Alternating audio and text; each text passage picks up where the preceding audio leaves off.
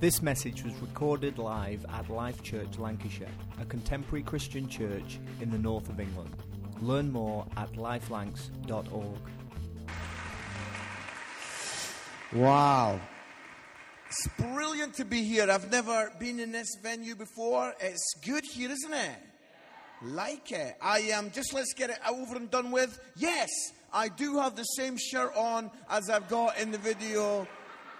Because you were all secretly judging me, weren't you? Oh, look at him. He's only got one shirt. Look at him. Well, let's get that over and done with, yeah? Same shirt, yeah? And on Thursday, I'll be wearing the same... No, I won't. I'm going to wear a different shirt because that is terrible. No, it's absolutely brilliant to be here. And I love it. I was really enjoying the worship and praise. And that is great because I get to travel all over the country. And I go to lots of churches, and I'm like, it's not great here. Do you know what I'm saying? You know when you get up after someone's led worship on a banjo, yeah? And you're like, that is not praise and worship. That is demonic, yeah? That is an attack against the church. And so it's been good this morning just to be in the... Good. I like it when people are looking, thinking, oh, this is going to be a rocky journey. This sermon, what's going to happen? It's all good. It's good.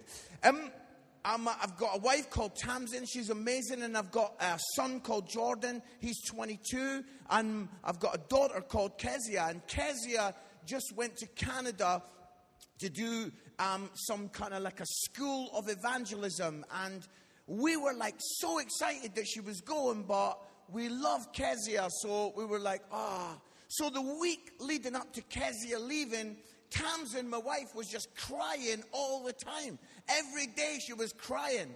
And so I had to kind of like be the dad of the house, and I had to say, listen, Tamsin, when we drop Kezia off at Heathrow, you need to be smiling and waving and like, oh, what a great adventure. Come on. Yeah, you're not allowed to cry. So we went down to Heathrow.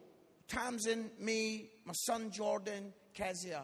We had this awkward coffee where nobody wanted to talk about the fact that Kezia was going to be going away for a long time. I was like, And then I made the biggest mistake of my life. And if you've got a journal, write this down. Never get God involved, yeah? And that was my mistake. I said, listen, guys, we need to pray. So the four of us got up into a huddle and we prayed. Oh. So as soon as we started praying, Kezia began to just weep. She's sobbing. And then my wife is like trying. Now, have you ever heard the expression ugly crying? Have you ever heard that? There's something worse than ugly crying, and that is ugly trying not to cry, yeah? It is worse. I mean, Tamsin is desperately trying not to cry, and I'm like, love, please cry, give us all a break here. And it's like, so basically, we're there, and I am trying my best not to cry because I've laid this down, and then these big drops begin to hit the ground, and then I look to my son, Jordan, nothing, yeah? If you can imagine a bubble above his head, he's like Nando's. That's what he's thinking about. And when we were driving home, I was like, Jordan, why didn't you even drop one tear for your sister? And he is like, I'm getting her room, yeah? I am getting her room. Why would I cry?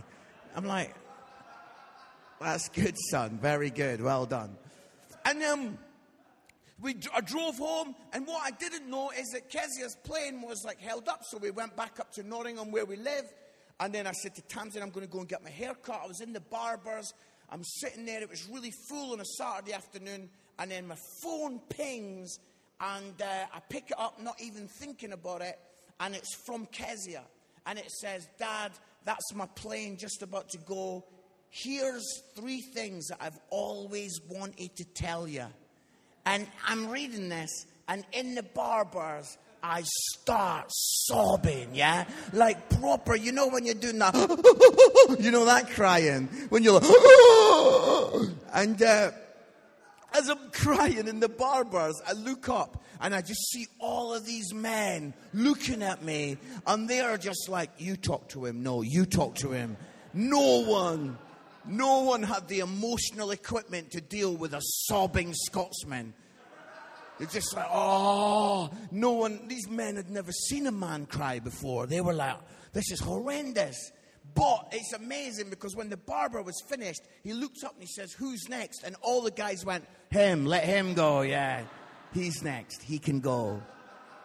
So if you ever want to get right quick, just start weeping, yeah? Starbucks, it works there everywhere. Just start sobbing and you will get served very fast. I'm excited that I'm going to be coming back here on Thursday, and I'm really excited about what I feel God's put in my heart to speak to you about today. And I don't know if you've got a Bible, but if you've got one, I'd love you to look at John. And I've got some words, an amazing Bible story in John chapter 6. And let's just look at it from John chapter 6 and verse 5. This is what the Bible says. When Jesus looked up and saw a great crowd coming towards him, he said to Philip, where shall we buy bread for these people to eat? He asked this only to test him, for he already had in mind what he was going to do. Philip answered him, 8 months' wages would not buy enough bread for each one to have a bite. Another of his disciples, Andrew, Simon Peter's brother, spoke up. Here is a boy with 5 small barley loaves and 2 small fish, but how far will they go among so many? And Jesus said, make the people sit down. There was plenty of grass in that place, and the men sat down, about 5,000 of them. And Jesus then took the loaves, gave thanks, and distributed to those who were seated as much as they wanted. He did the same with the fish. And when they'd all had enough to eat, he said to his disciples, gather the pieces that are left over, let nothing be wasted. So they gathered them and filled 12 baskets with the pieces of the 5 barley loaves left over by those who had eaten. Wow, what an incredible miracle. But I feel I want to come to talk to you today not about this amazing thing that Jesus did, not about this wonderful miracle, this powerful move of God, but I want to talk to you about something else that happened on that day. I want to talk to you about the miracle that happens before the miracle. The miracle that happens before the miracle. You see, because I want to talk to you today about that little boy. And that little boy, before he'd even passed the bread and the fish over to Jesus, a miracle had already happened, and that miracle had happened inside his head. You see, what he had to do was, that little boy had to get over himself so that a miracle could happen. And you see, what I'm wanting to communicate, here I am, a Scottish guy on this Sunday morning, and I'm here to say to you today, you need to get over yourself. Oh, it's like you need to get over yourself because you see, everybody in this room, we're exactly like this little boy. We've got all these limiting thoughts that happen in our mind. We've got all these thoughts that are like able to stop us from seeing God do some powerful things because already our mind is an obstacle that is stopping us from seeing the miracle happen. I mean, I love this, but the first obstacle that you need to get over, is yourself.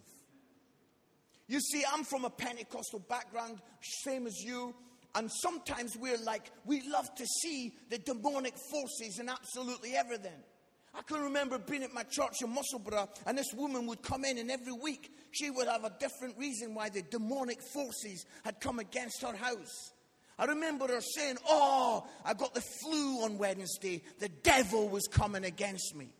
And I remember thinking, wow, Satan and all his forces is spending a lot of time around that woman's house. Do you know what I'm saying? It's like he's not got anything else to do. He's just attacking that lovely woman of God. I think the best one was when she says, I've got a cold sore. It's from the devil. It's like, wow, that is what the demons are doing these days, yeah? Cold sores.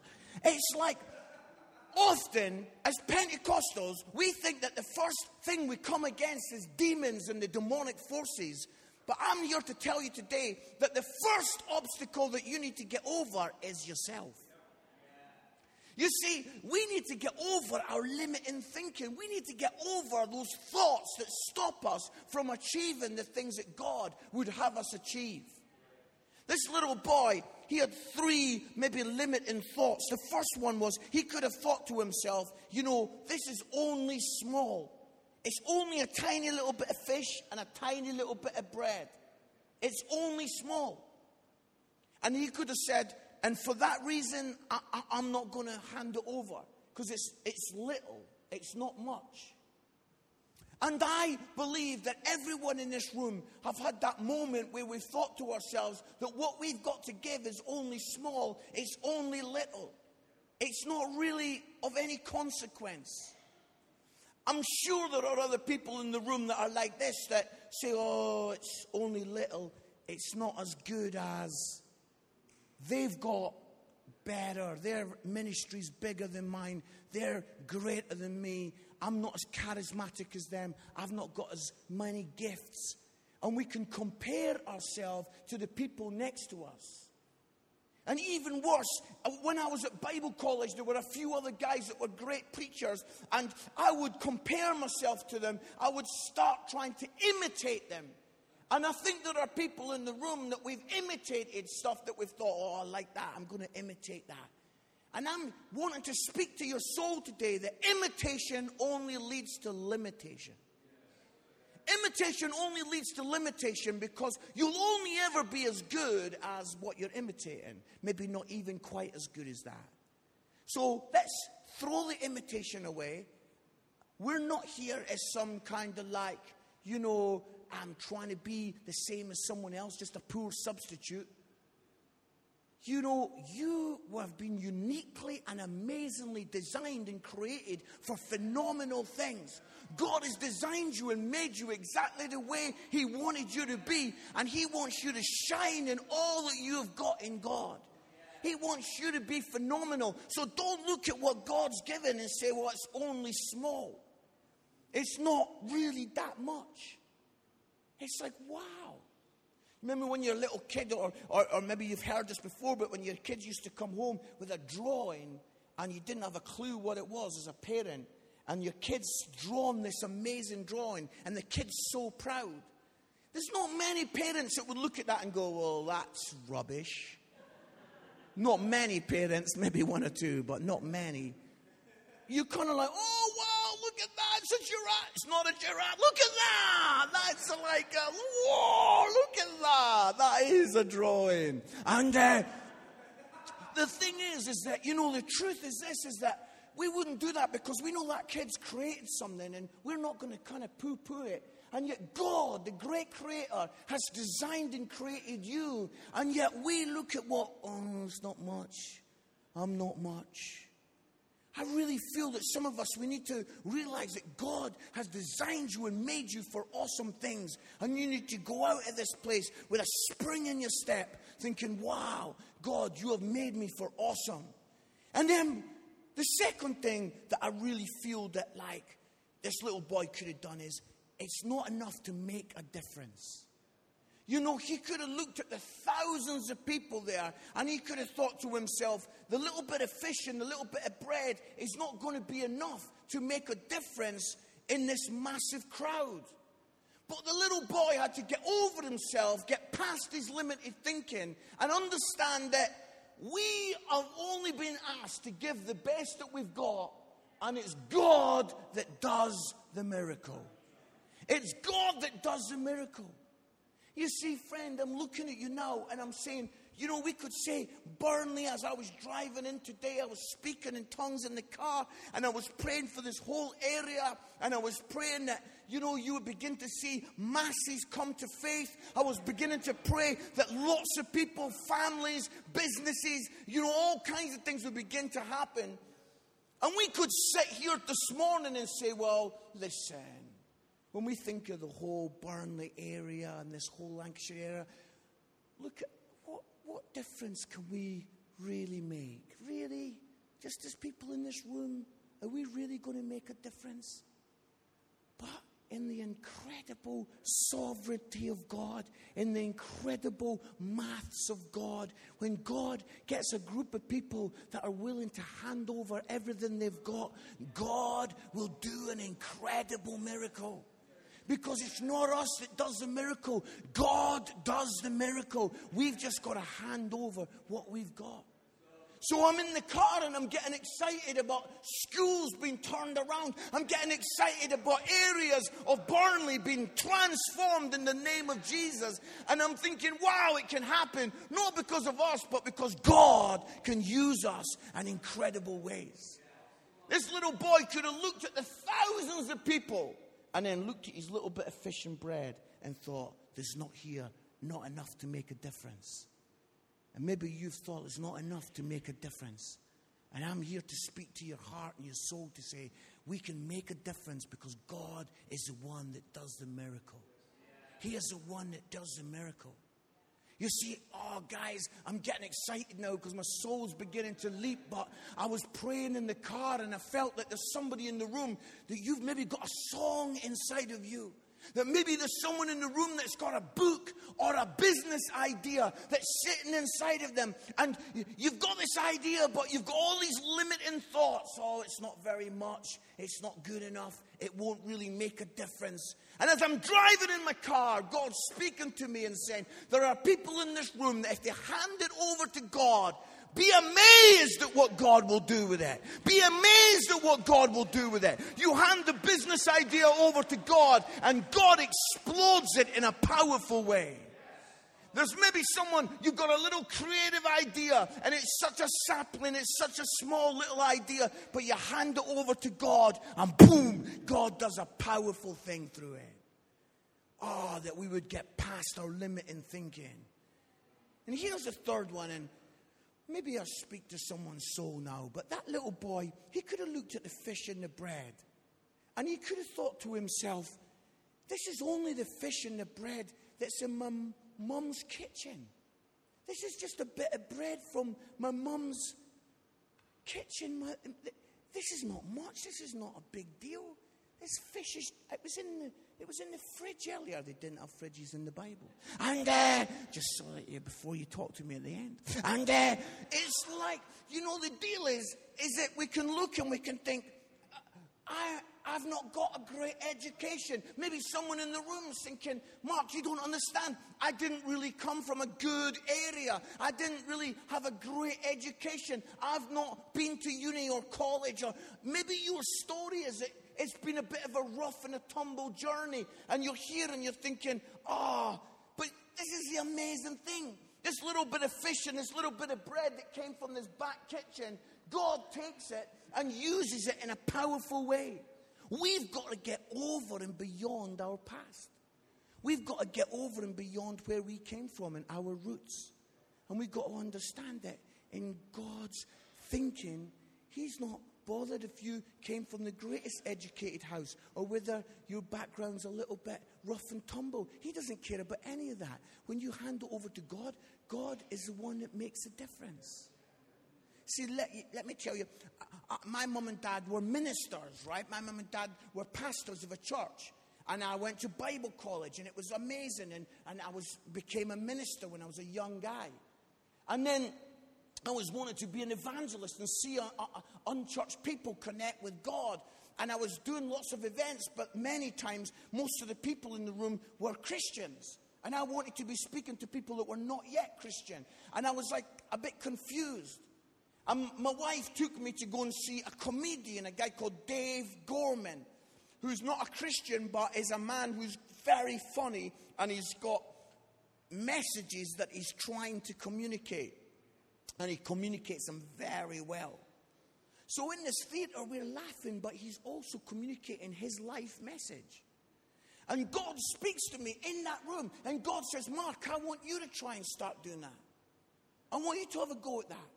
And I'm like, God, my background is I'm a preacher. I'm a pastor's kid. I'm not a comedian. I'm a preacher. And God says, I want you to have a go at it. We book a theatre in the outskirts of Nottingham it's about a 70-seater theatre, and we nearly filled all the seats, and quite a lot of unchurched people came. And I did the first comedy show where we brought the evangelistic message in the middle, and we did it. There were some moments in the show that were hilarious. People were laughing. There were other moments that were horrendous. Have you ever been in a room where the tumbleweed? It was like people were like synchronized buttock clench, yeah? And people, you know, when people start looking at the ground, oh, that's a nice carpet, yeah, let's have a look at that. And I came towards the end, and as I came towards the end, I went for a response, and five people made a first-time response to God. And I was excited. And then I had asked this church leader that I really respected, to come and sit at the back and to watch and take some notes and give me some feedback. And he came down to the front at the end, and he says, "What are you doing?" He goes, "Are you trying to be on TV? Is this you trying to be famous?" He goes, "Mark, this was horrible. Never do this again." He goes, "There were moments in tonight's show that were just awful." He goes, "I do not. You go back to preaching in churches. This is not for you." And then off he went. You know that moment where you're like, "Thanks for the feedback." Yeah, have you ever heard that? And off he went. And I was gutted. And in the car, we're driving home, and my wife Tamsin's talking to me, and she's excited, and she's saying, "Oh, it was so good, Mark, and this bit was good." And then I said, "I'm not doing it again." She goes, "What are you talking about?" And I told her what the guy said. I told her what the minister said. Well, I don't know if you've ever seen your wife, husband, partner, friend ever so angry that the vein in their neck actually comes out of the neck and wanders around the car. Have you ever seen that? She was angry. She went, listen to me. I looked up to God, and God was like, "I would listen. Yeah, I would." God was like, "Listen, I'm listening. You should listen. Yeah. I says, "I'm listening." She says, Mark, it's true." She says, "Mark, it's true that some of the bits that you did, yeah, some of the stories need to be changed, but we can do that." She goes, "But you were engaging, people were listening, people were loving it, 5 responses." She goes, "We are doing it again." And we did. We changed the stories. We got some new bits in. And I started to do these shows around the country. And wow, we started to get bigger and bigger crowds. And we did it in Lincoln Theatre. And, you know, it was amazing. There was like 700 people came to Lincoln Theatre. And 120 people made a first-time response for God. 120 people made a first-time response for God. And what was amazing, I didn't know this, but that leader, that minister, he was in the back again. He'd come again, he's at the back. And at the end, he comes down, and he's coming towards me, and I see him, and he's like, "Oh," he says, "you've got to keep doing this. This is amazing." And I'm listening, and I'm thinking, oh, as soon as he stops talking, I am going to let him have it, yeah? I am going to, if I'd listened to you, I would have stopped. I'm going to let him have it. And God was like, no. Fingers on lips. Shh. And so I listened, and he finished. And I said, thank you, God bless you. And off he went. And now I talk about him all over the world, yeah? And you see, the thing is, if I'd have listened to that, he played right into that thing. He said to me, "You are a preacher, Mark. You went to Bible college. That you belong in the church."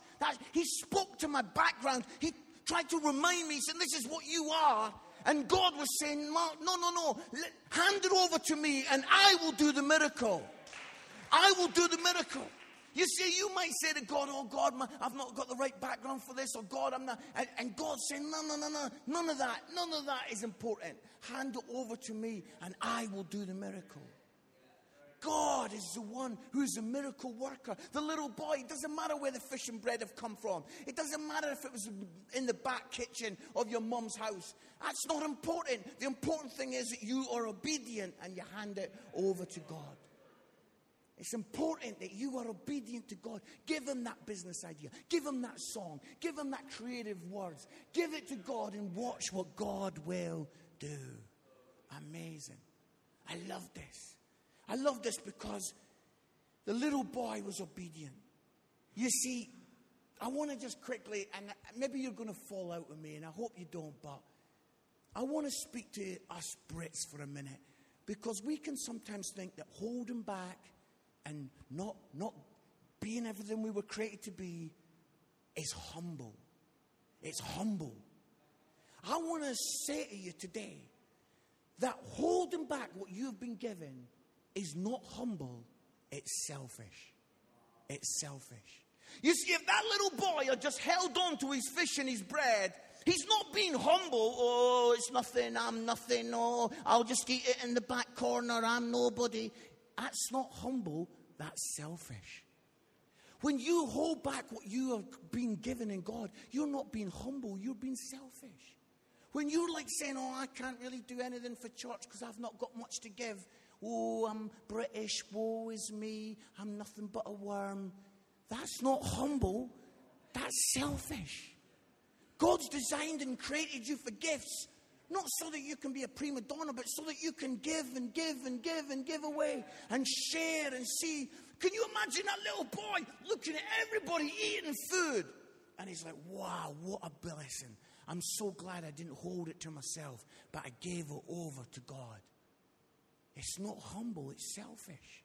Maybe you're not on a team in church, you're asking for help and volunteers, and maybe you're holding back because you're like not feeling like you're not good enough. And it's, oh, I'm not great, I'm not an upfront person, or I can't really do that, or I'm not a people person.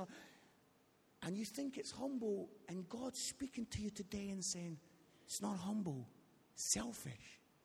We need to give and give and give and give. And imagine the people that will be blessed because you chose to give. See, there's incredible words in this story because the Bible says that everyone had enough to eat. Everyone had enough to eat, and there were loaves and fishes left over. Basketfuls. I love this.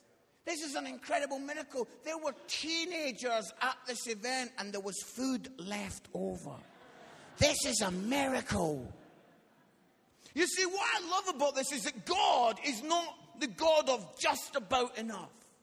Have you ever been to one of those weddings or parties or barbecues where there's just not quite enough food? And the last people are like, oh, don't worry, our family, we'll just have a sausage roll, that's fine. That's all we want, yeah? And it's just not quite enough. And it's like, oh. You see, what I love is that God is the God of overflow. God is a God of overflow. His miracle wasn't, oh, and the last few people were like, could you just share that chicken wing amongst you? No. There was baskets of overflow. Blessing and blessings of overflow. And if we want to represent God well, we've got to be people of overflow. We've got to be people that are extravagant and about blessing. We've got to be people that say, oh, do you know what? I want to be someone that just gives and gives and gives away. You see, you can grip on tight to your blessings and live a life of scarcity. Or you can give your blessings away and live a life of overflow. You can hold on tight to your blessings and live a life of scarcity, just enough to make it through. Or you can live a life of overflow. And wow, you're just giving away, giving away, giving away. I love this. My wife and me have started to, in restaurants, we'll buy a couple's dinner. We're like, that couple over there, pay for their meal. It's brilliant because they're looking over. When they come to pay, they're looking, do you know, I don't know them. And it's like, oh, they're looking over. And listen, we're doing it. We're doing it just to be a blessing. We're not doing it as an evangelistic event. They're not looking over and I'm like going, Jesus died. He died for you. Yeah, you, yeah. Not doing it as an evangelistic event. Yeah, I'm doing it because I want to live a life of overflow. I want to live a life of blessing. I want to live a life just was like, wow. 3 times on my journeys, I've been in a random Starbucks and the guy in front of me has paid for my coffee and I have no idea. And wow, it makes your day because you're like, I'm living the life of overflow. But if we live that life of scarcity, always just holding on tightly to our blessings and being like, oh, this is just for us. And now as I'm beginning to come to the end and I'm thinking about this message of giving and giving away, we start to think about those 12 basketfuls of overflow. And the whole idea is that everything about God, everything about the gospel is that we give away and we give away and we give away. And yet I go around churches and I see churches holding on to the gospel tightly as if it belongs to them. I go around churches where it's like, oh, we're in our little tight group and this is ours and, well, the rest of the world can go to hell. We are not part of some club, some group, some exclusive little hobby where this is ours and we hold on to it. But God's always talking about us giving away, giving away, giving away. It's like, wow. That we would become people that would give and give away. You see, I don't know if you've ever been involved where you've maybe had a few friends and there's been an inside joke. Does everybody know what an inside joke is? When there's people laughing and you've maybe said, oh, what are you guys laughing at? And they say, oh, never you mind. This is just like, how does that make you feel? On the outside, it makes you feel like excluded. And yet, so often this has been church. It's like the gospel's an inside joke. We all know it. We've got it. We're all talking in our little jargon and our little banter that we know about. And the world's looking over going, oh, guys, what? No, this is just, don't you worry about that. It's like, if that is church. I was in a church a month ago. I was sitting on the front row. I've never done this before, but the pastor started to talk. I fell onto my knees and onto my face and I started to sob. He told the story of how the week before, one of the women in the church, she's been married to her husband for 35 years. Every Sunday she asks him to come to church. He's not a Christian.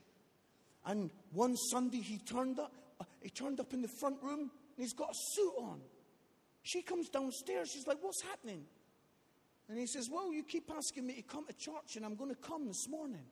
She was so excited. She went to the first service and she was serving on the teams and he was coming to the second. And she told everybody around her, he's coming. It's so exciting. And she got caught up in something and was busy.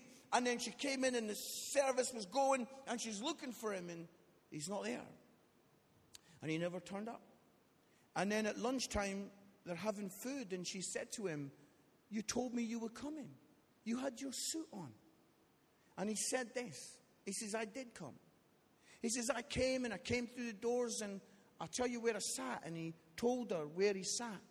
He goes, and I was sitting there and this couple came over and said, oh, excuse me, this is our seats. We've sat here for the last 30 years. Do you mind getting up and moving? And he got up and he tried to find another seat and he couldn't find one and he got in his car and he went home. I fell on my knees and I started to sob. And the pastor said these words over the microphone. If this is the kind of church we're growing, I'm out. If that's what we're about, I'm out. I don't want to be part of that. You see, friends, we exist for those that are not here yet. We are here for those that have not come through the door yet. We are here for those that are desperately, desperately needing God. And you know, I want to urge you guys that, you know, on Thursday, we've got this show that I've toured around the world. We did it at the Edinburgh Fringe Festival. It is funny. And your neighbors, your family, your world will laugh. They'll have fun. It will be a good event. But then there'll be this moment when the gospel is communicated, and young people who have never heard of God or never really connected with God will sit there and they'll hear a message, and I promise you many of them will say, do you know what, I want that. I want to be connected to God.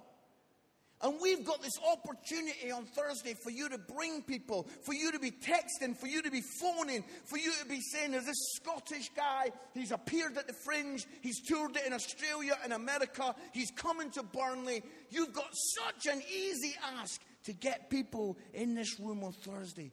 And we can have fun, and we can laugh, and then we can hear this beautiful message of the message that God wants to connect with you. And I would love it if you made the most of this. I would love it if you did everything you could do. And even if you asked 6 people and none of them come, I would love it that you still came, so that you create part of the atmosphere, so that other people who've brought people have us an easy night and we see people connect with God. It's like, wow, don't think, well, I asked 4 or 5, nobody could come, so I'll stay at home and pray. Why not come and bring a great atmosphere? And let's fill the room with laughter and see people connect with God. You see, guys, I want to speak to your soul as I'm finishing right now. And I want to say this. My son, he came into the living room a couple of months ago. And he found me sobbing in the front room. He says, Dad, what's happening? And the reason why I was weeping is because I'd been watching this video about Grenfell Tower. Do you know the tower in London that went on fire? And this footage was so powerful and so poignant. And what had happened is that the camera had zoomed in on this little group. And this little group had been rescued from the tower. They'd been saved. And they were in a little huddle. And they'd got on these survival blankets. You know, the foil blankets. They'd got these around them. And they were in a little circle. And the video shot, you could see that they were animated. They were agitated. They'd just come out of the tower. They were rescued. But they were pretty frenzied. And they were all talking amongst themselves. And you could see from the footage, this group, all of them, were so relieved that they were rescued. And behind them, you could see the tower was burning. And you could see people trying to get out of the tower. And this group were talking, and they were in this little huddle. And they've got these blankets on. And they're talking about how the firemen came through the door and rescued them. And how they were saved. And wow, what an amazing story. And people were sharing the story. And then suddenly, one of the guys stands up. And this guy, he takes off the emergency survival blanket. And he drops it to the ground. And he starts running towards the tower. And the camera follows him. And everybody else is legging it away from the flames. And this guy, he's headed towards the tower. And then a few minutes later, they show him helping this old lady out. A fireman and this guy helping an old lady out of the tower. You see, the reason why I was sobbing is simply this, guys. Is that picture is so often the church. We are so often that little group, and we've got our survival blankets on. I go to churches where they're like, oh, Jesus, we're just surviving till you come through the clouds. Oh, Jesus, take us away from this horrible world, this dirty, smutty world. Take us away to the glory, glory, glory. And so many churches are in their little tight huddle. And they gather around the communion table and they've got these stories of how they've been rescued. Tell us again how you were saved 47 years ago. Tell us again about your wondrous salvation story. And of course, we believe in testimony. But the church has become so obsessed by telling its story that it's forgotten that there are people whose story is still being written. We're in a huddle. But I'm speaking to your soul today. I'm speaking to you that we would be those who would stand up and that we would shake off the survival blanket and that we would run towards the broken and the devastated and the ruined. That, oh church, that you would go to the place where everybody else is trying to get away from. You would go to the place where everybody else is saying, oh, don't go to that housing estate. Don't get involved in that school. Don't go to that area. And there's something inside of us that we are running to the disillusioned, the broken, the disenfranchised. Oh, that you would go and speak to the person that no one else is speaking to. Oh, that you would be the one person that smiles to the weirdo on the bus. That you would be the person that actually has a minute for someone that maybe no one else has talked to them for a week.